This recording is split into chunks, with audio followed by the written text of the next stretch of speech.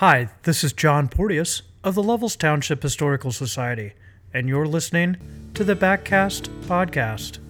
This week, Glenn and I are joined by Dave McCool. Dave is a guide bringing about 20 years of experience with him, and beyond traditional trout angling, Dave has kind of pioneered an interesting species hunt over in the Grand Traverse Bay area, so we'll look forward to hearing about that. So sit back, relax, enjoy. Here we go.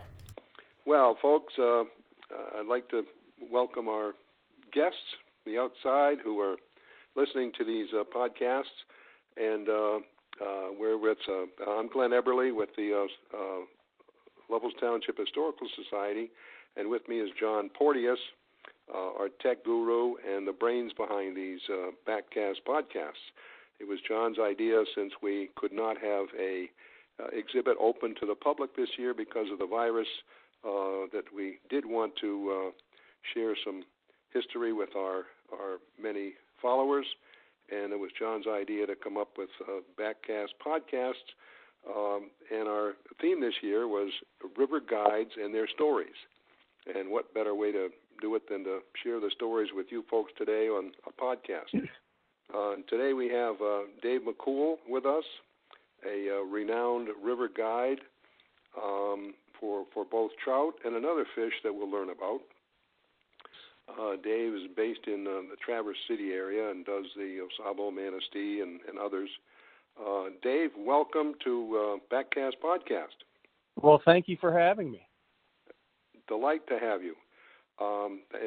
We like to start off with maybe just a basic question. How in the world did you get involved and started in fly fishing?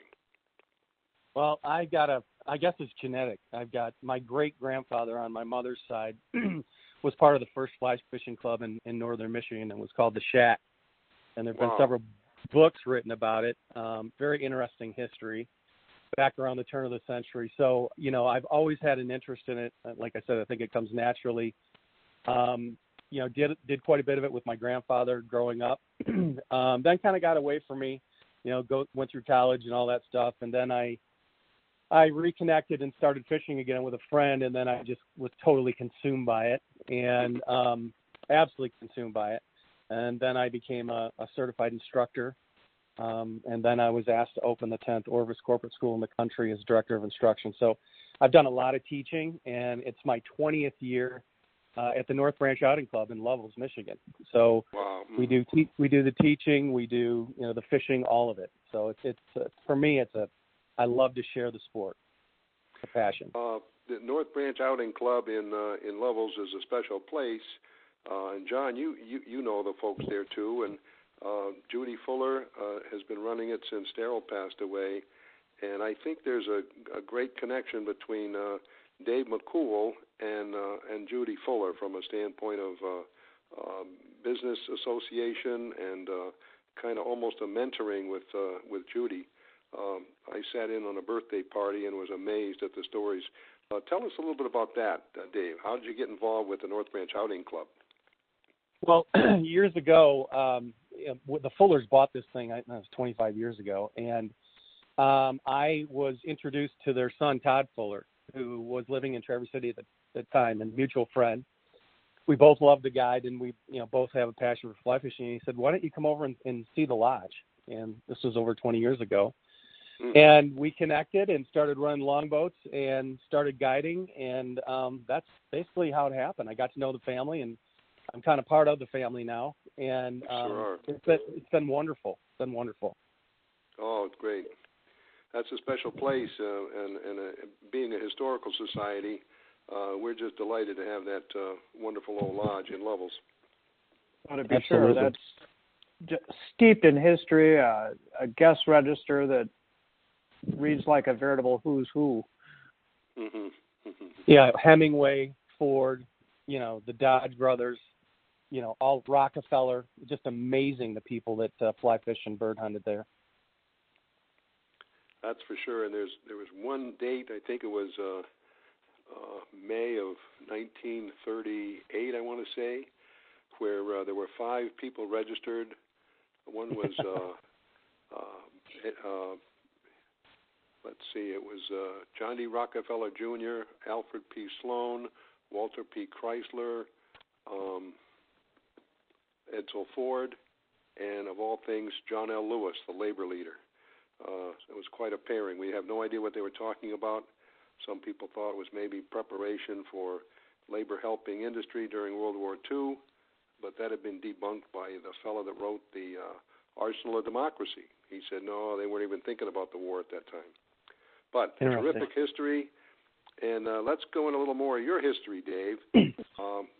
Guiding.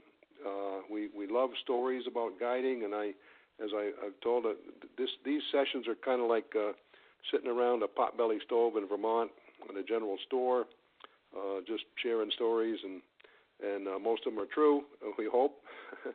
But we'd love to hear some stories about your guiding experience. Well, maybe should I start with the golden bonefish? Okay, that'd be a good start. There you go. Okay. So this started back in 2001. I was just certified as an instructor, and my mentor, Bruce Richards, and many of you know Bruce in the fly fishing industry. Oh boy.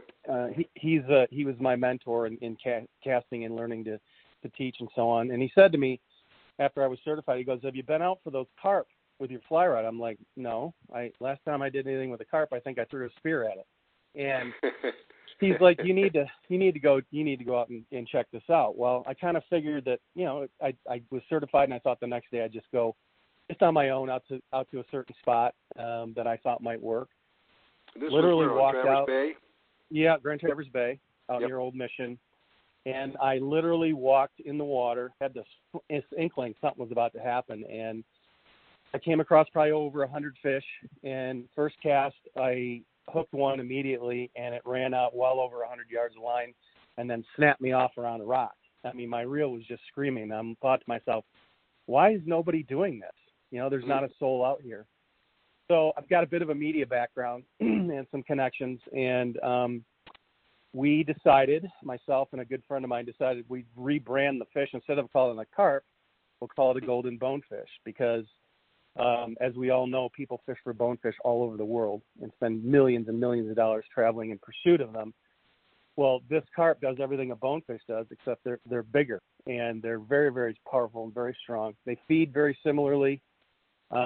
So we rebranded it, called the golden bonefish, and sure enough, with a little bit of a network in place, we got a third page in the New York Times International Edition.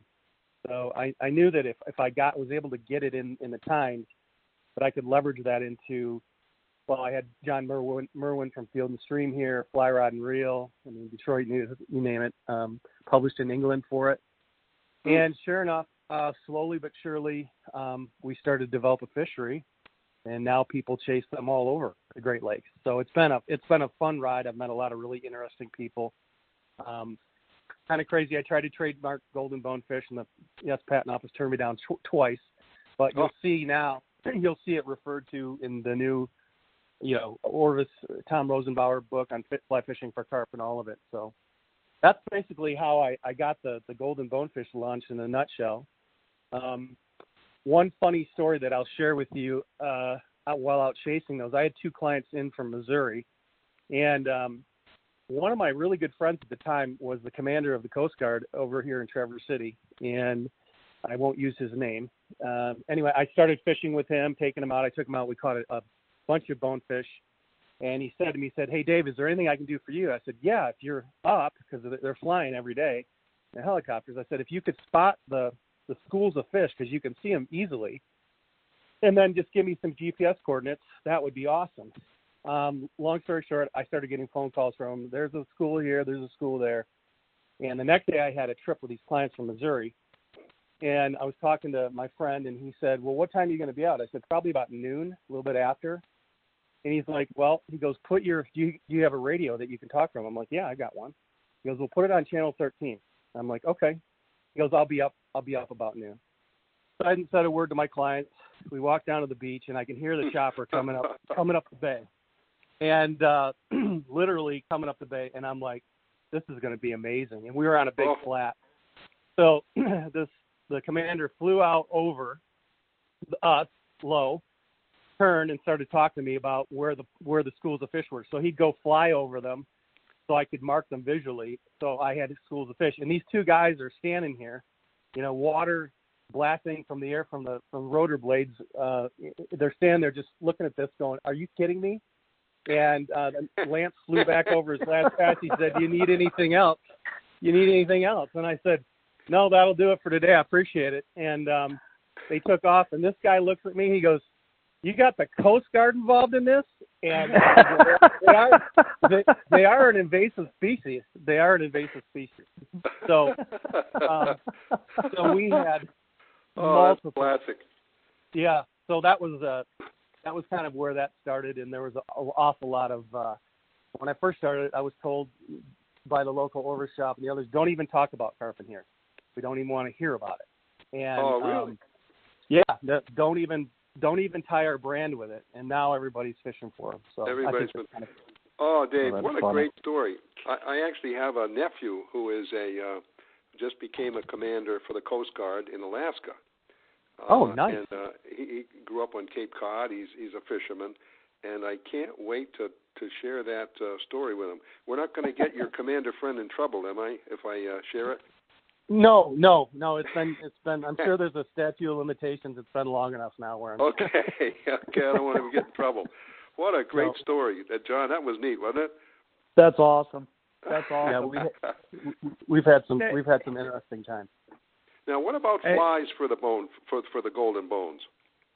Sure. It depends on the time of year. We basically start fishing them in the first part of May, and the fish come up off the drop, and they're looking for warmer water to kick their metabolisms in. And so they'll start by looking for nymphs and small aquatic insects, things like that. They go through silt beds, and they'll sift through that, picking up, Haxogenium nymphs and dead minnows from that winter and all that good stuff. And then once we get past about 52 to 55 degrees, they start to warm up, and the rusty crayfish, which is their primary forage, comes up off the drop, and they come in shallow. You'll see them, and that's when it's really fun. So we use a lot of crayfish patterns, nymph patterns, articulated minnows work really well. So kind of fun. They're opportunistic. They'll eat just about anything. Sure. In front of them. And that rusty crayfish is an invasive species also, isn't it? Yes, it is.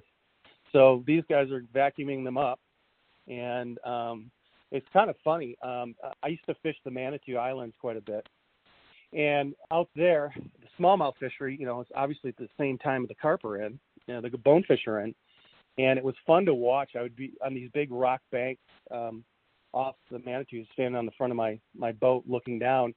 And it's really interesting to see the relationship between the bass, smallmouth bass, and the carp, because the carp use the smallmouth, the bass use the carp as bird dogs.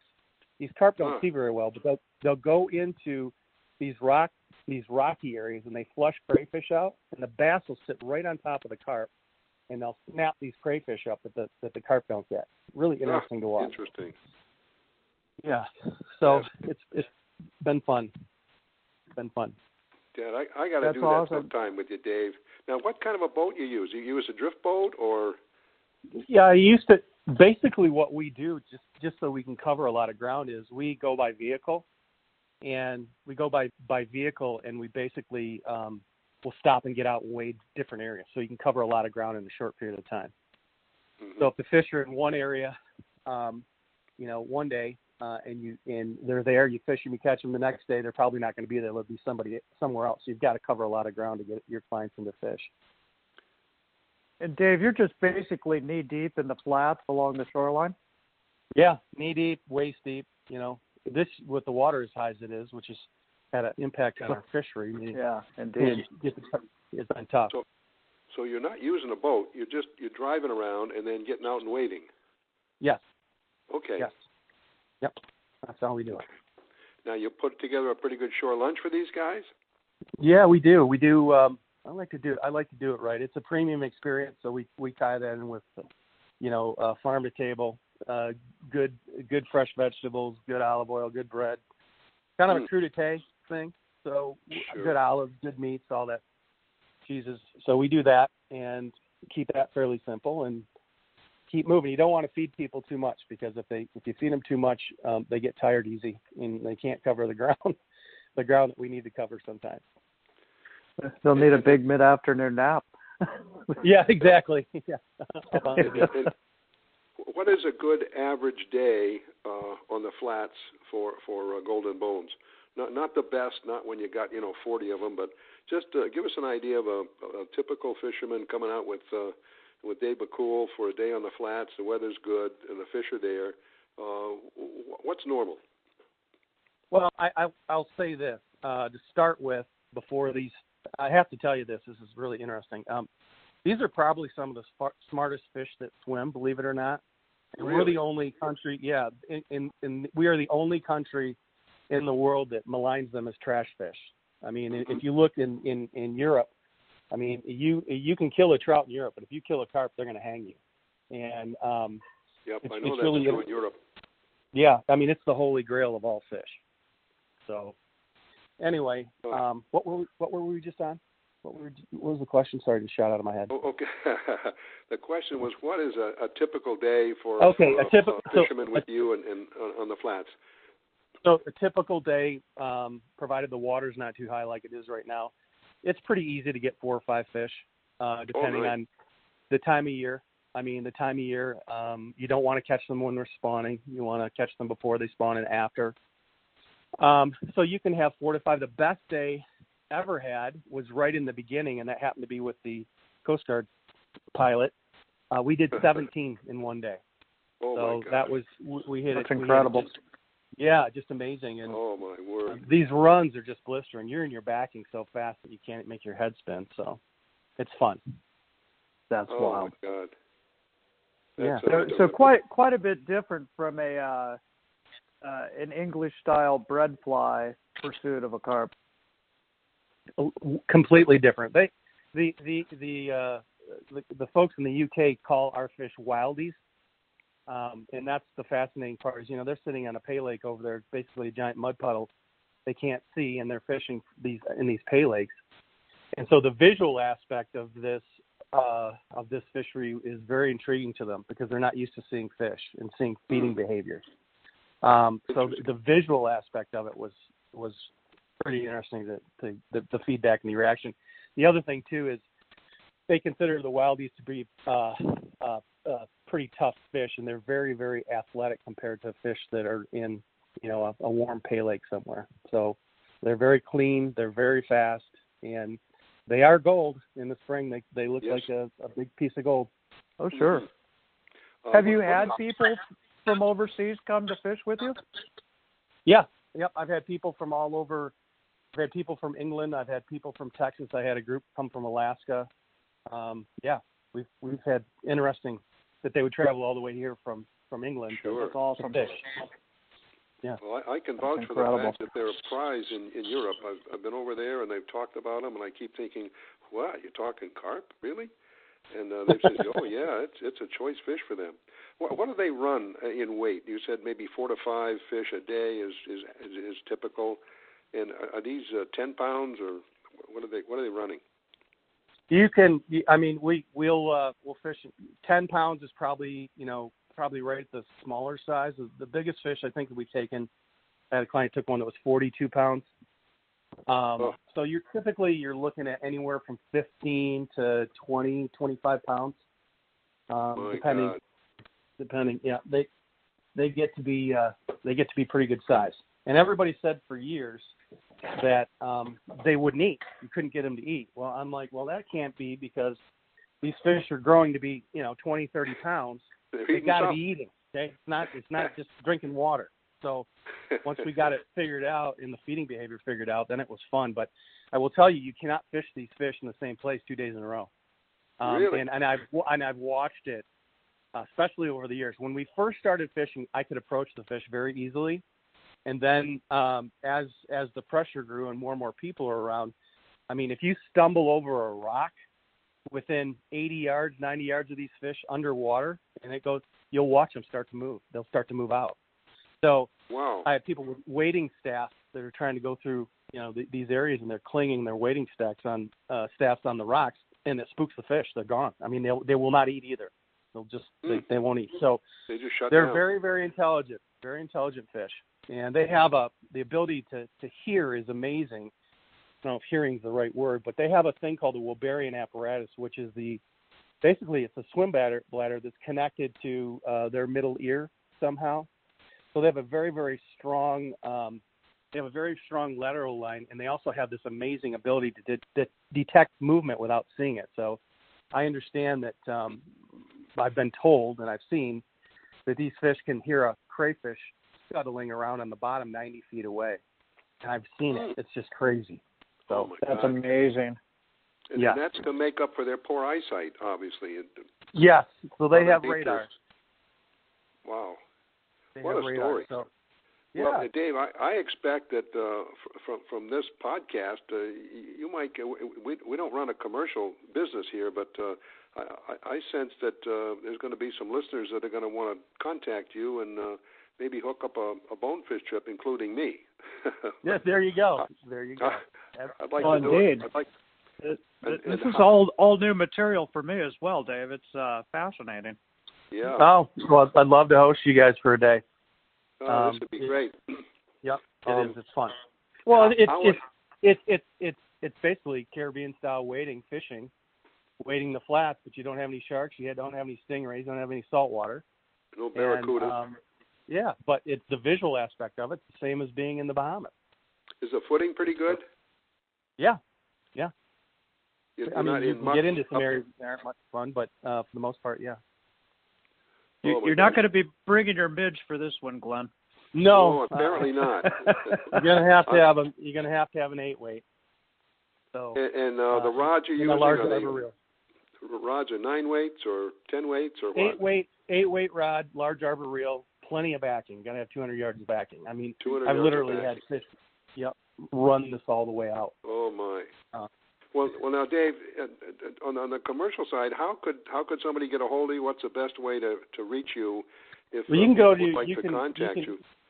Yeah, you can either find me at the lodge at the North Branch Yachting Club, or you can go to McCool, McCool, McCoooloutdoor.com, and you can email me through that. Outdoor, not outdoor. No, not outdoors. Outdoor. Outdoor. McCoooloutdoor.com. Yeah. All right. Well, this is a new wrinkle, John, isn't it? It is, in fact. We keep thinking we're trout fishermen, and really we're just fishermen. I've converted a lot of trout people. I have. People are like, "Are you kidding me?" No. Once you get them on a big fish and it takes off, you're gonna see some smiles when people start. The conversion rate starts at that point, and I've had, it's pretty fun to watch. Oh, that's great. I had one thought. You talked about the media tie-in that you got. You got an article in the New York Times. You mentioned you had some media background. Now, tell us a little bit about that. Well, after I got out of college, I've got a. Where'd you go to school? I went to Fair State University. Actually, it wouldn't be fair to give it all to Fair State. Between that and Michigan State, I got a bachelor's degree in marketing. And I ended up in Austin, Texas, working for a high-tech NASDAQ firm that was obviously a little publicly held company, and I did the investor relations, public relations, media relations work for that company, and that was about 6 years of that between here and Traverse City. So I just have always had through that media network that you build over the years, it's amazing the folks you can reach. Sure. And so I've got that, and I've done several startups and in the hunting industry. But my passion, I just keep coming back to this sport and the teaching of it. I can't not do it. So I absolutely live for it. When you say you've done a lot of teaching, did you ever teach with the TU Fly Fishing School? Yes, I've done the TU school. I did it for years and years in a row. I've also done the Trout Unlimited First Cast program with Tim Smith over here in Traverse City. Worked with a lot of kids groups, reeling and healing, casting for recovery, all those. So I've worked with all those groups over the years. I can vouch for your interest in that. It's a great experience to teach somebody to cast a fly and watch the enjoyment and the pleasure that it initiates in them. It's a wonderful experience. It is, and I love sharing. I've got an 8-year-old daughter, and she is beginning to become hooked on this whole thing about fly fishing. Excuse me. And it's amazing when you start with young kids. She's 8, and they don't have any preconceived notions about what's supposed to happen with the rod tip, where it travels in the casting stroke, all that stuff. And I gave her the rod the first time, and I talked to her, and I mean, within 5 minutes, she was throwing 35 feet of line. Isn't that nice? It was perfect, super tight loops, and I was just amazed. So I really enjoy working with our youth, because they're our future. I mean, if they're not connected to our resources, then they're not going to be of interest to them, and they're not going to vote for them. No, and it's a great way to get the kids involved. I've done some of the TU kid schools, helping out with casting, and we put them in a riverboat and let them float towards the end of their week of camp with the TU groups. And boy, they're excited about it, and not just the fishing, but the total environment of a river and what's going on. These kids are in tune with things, and it's great to see them get involved and interested. So thanks for what you do in that regard. Absolutely. So Dave, when you're over in our neck of the woods, are you pretty much on the AuSable watershed? Are you? Yeah, my home water. Well, I fished the Boardman. I've got property on the Boardman. I grew up on it. Fished the Boardman, the Manistee. The North Branch is my home water. I love the North Branch, and I'll fish the entire system. So, personally, having fished the Boardman, I'm kind of curious how is the evolution of the river coming now that we've had a few years since the decommissioning of the Brown Bridge Dam? You mean the instantaneous decommission? Yeah, precisely. The Class 5 rapid creating decommission of. I will tell you, having grown up on the river there and spent all my youth there, it's never been better. We have had the New Zealand mud snail in there, which has wiped out our caddis. But now that dam, Brown Bridge Dam, is out, the water temp, the effluent side of the pond, the outgoing side, is 5 to 7 degrees cooler than it was when the dam was in place. Great.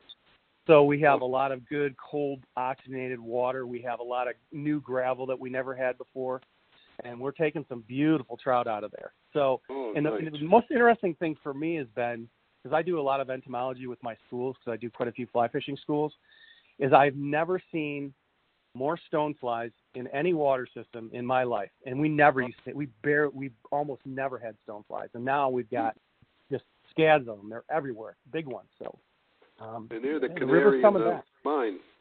Yeah. That's super exciting to hear.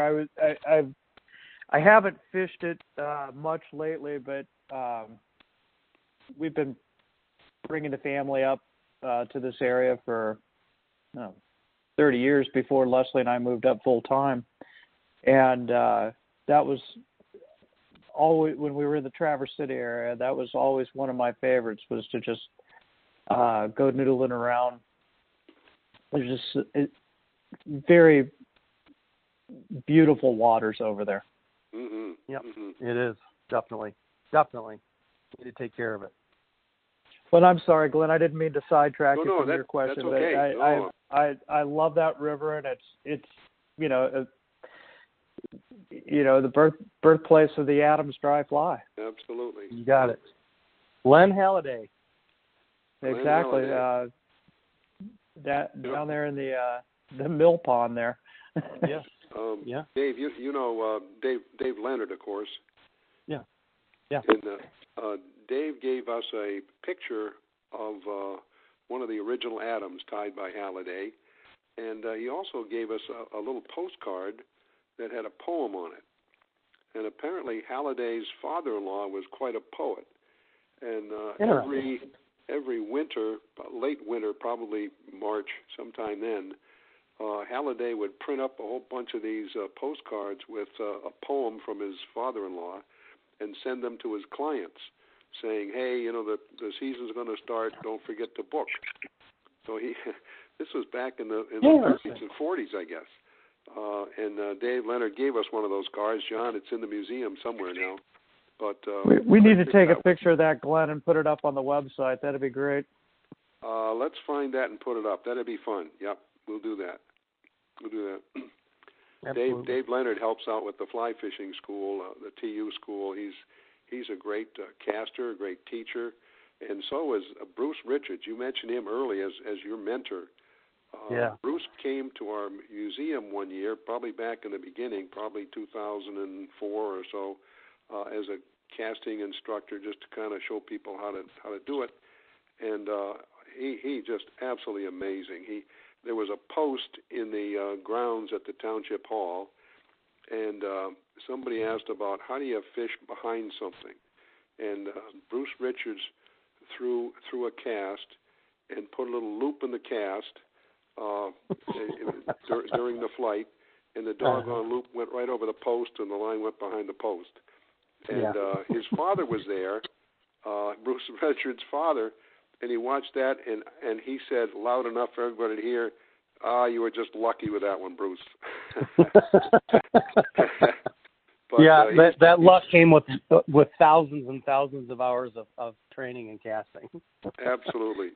I think he could write your name in script with that fly line if he wanted to. He's just an amazing caster and a fine man and wonderful man too. He's an amazing man. We've fished together. We've spent quite a bit of time together, and his ability to teach is unparalleled in my experience. I mean, he's amazing. Yeah, and his ability to teach teachers like me has been just amazing. Oh gosh. So, on the teaching note, I just want to, I'm talking too much, John, but I just wanted to share one story with Dave. The TU Fly Fishing School, every time I go, hell, I'm 78 years old. Every time we have a session, I learn something. And I think it was last year, somebody was trying to explain the cast to a student, or a couple of 2 or 3 of them. And he said, do you know what an igloo looks like? And they all said, yes, we know what an igloo looks like. And they said, how would you paint in the ceiling of an igloo? And of course, they've got their hand and they make a great big arc in the air. And he says, okay, that's the last time I ever want to see you painting the ceiling of an igloo. Now, how do you paint the underside of a porch? And go back and forth.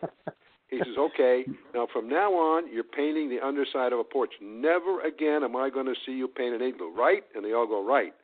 And I thought, gosh, that's very descriptive. It's fun, all the different analogies that you can use. One thing that I was going to share with you that it just occurred to me to start doing it a few years ago. If you go to medical school, when they're teaching your procedure, they have this watch one, do one, teach one. Mm-hmm. And what I've found Navy surgery. I found that if I have a group of students, let's say I've got 6 or 8 students, and I get out there and I demonstrate, loop formation, where the rod tip needs to travel, all of it. Okay, so now they've watched one. And then what I do is I'll get them all out. Now they're going to do one. So they're starting to see, they saw me, now they're starting to see what it's going to take to make a tight loop and stop the rod where it needs to stop.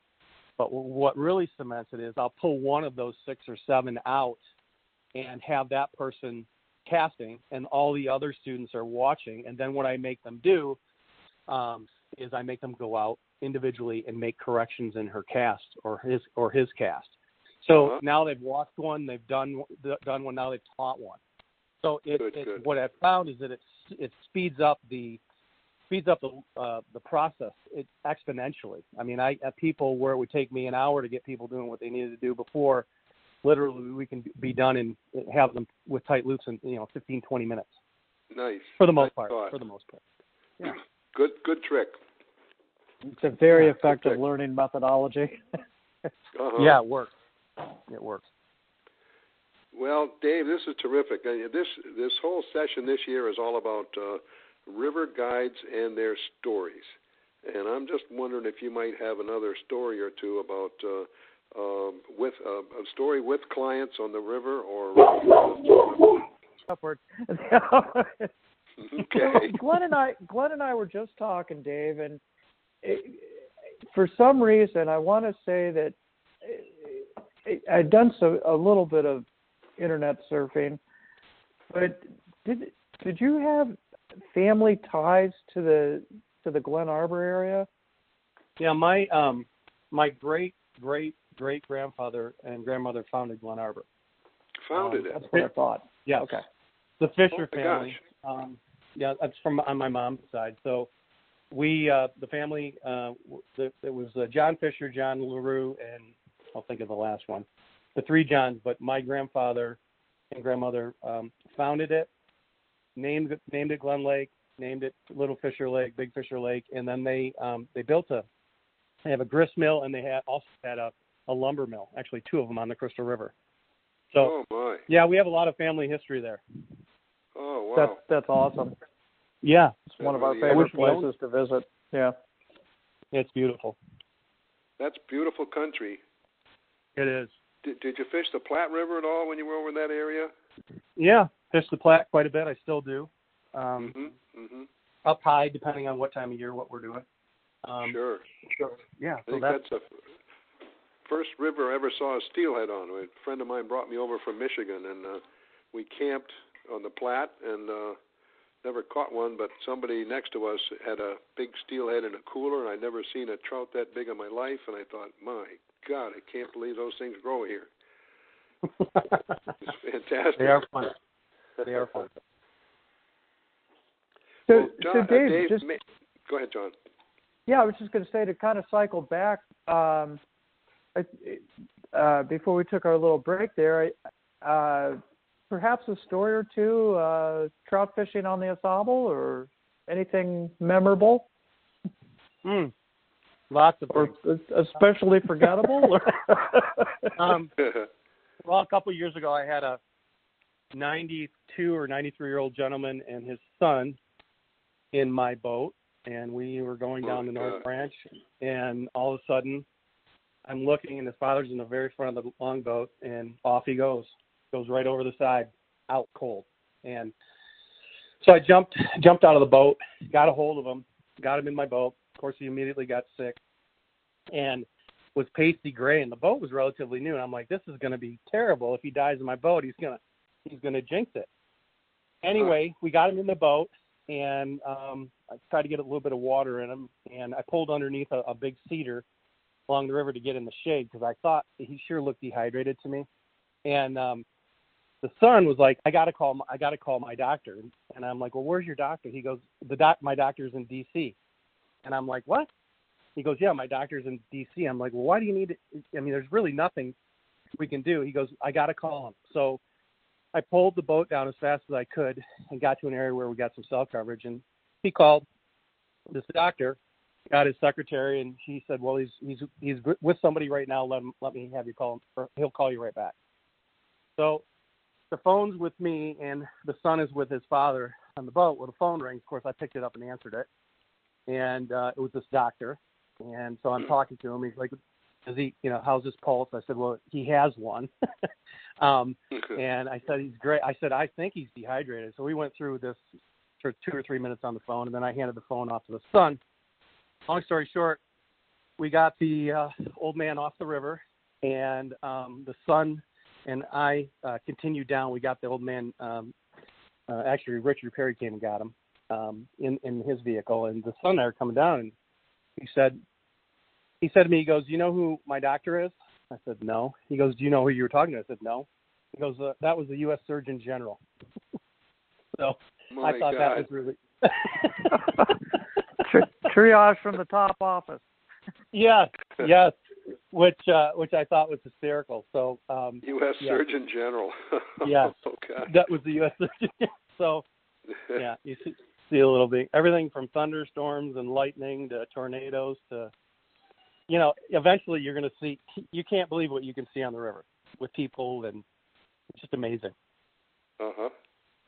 So, is there a particular hatch that you like, Dave?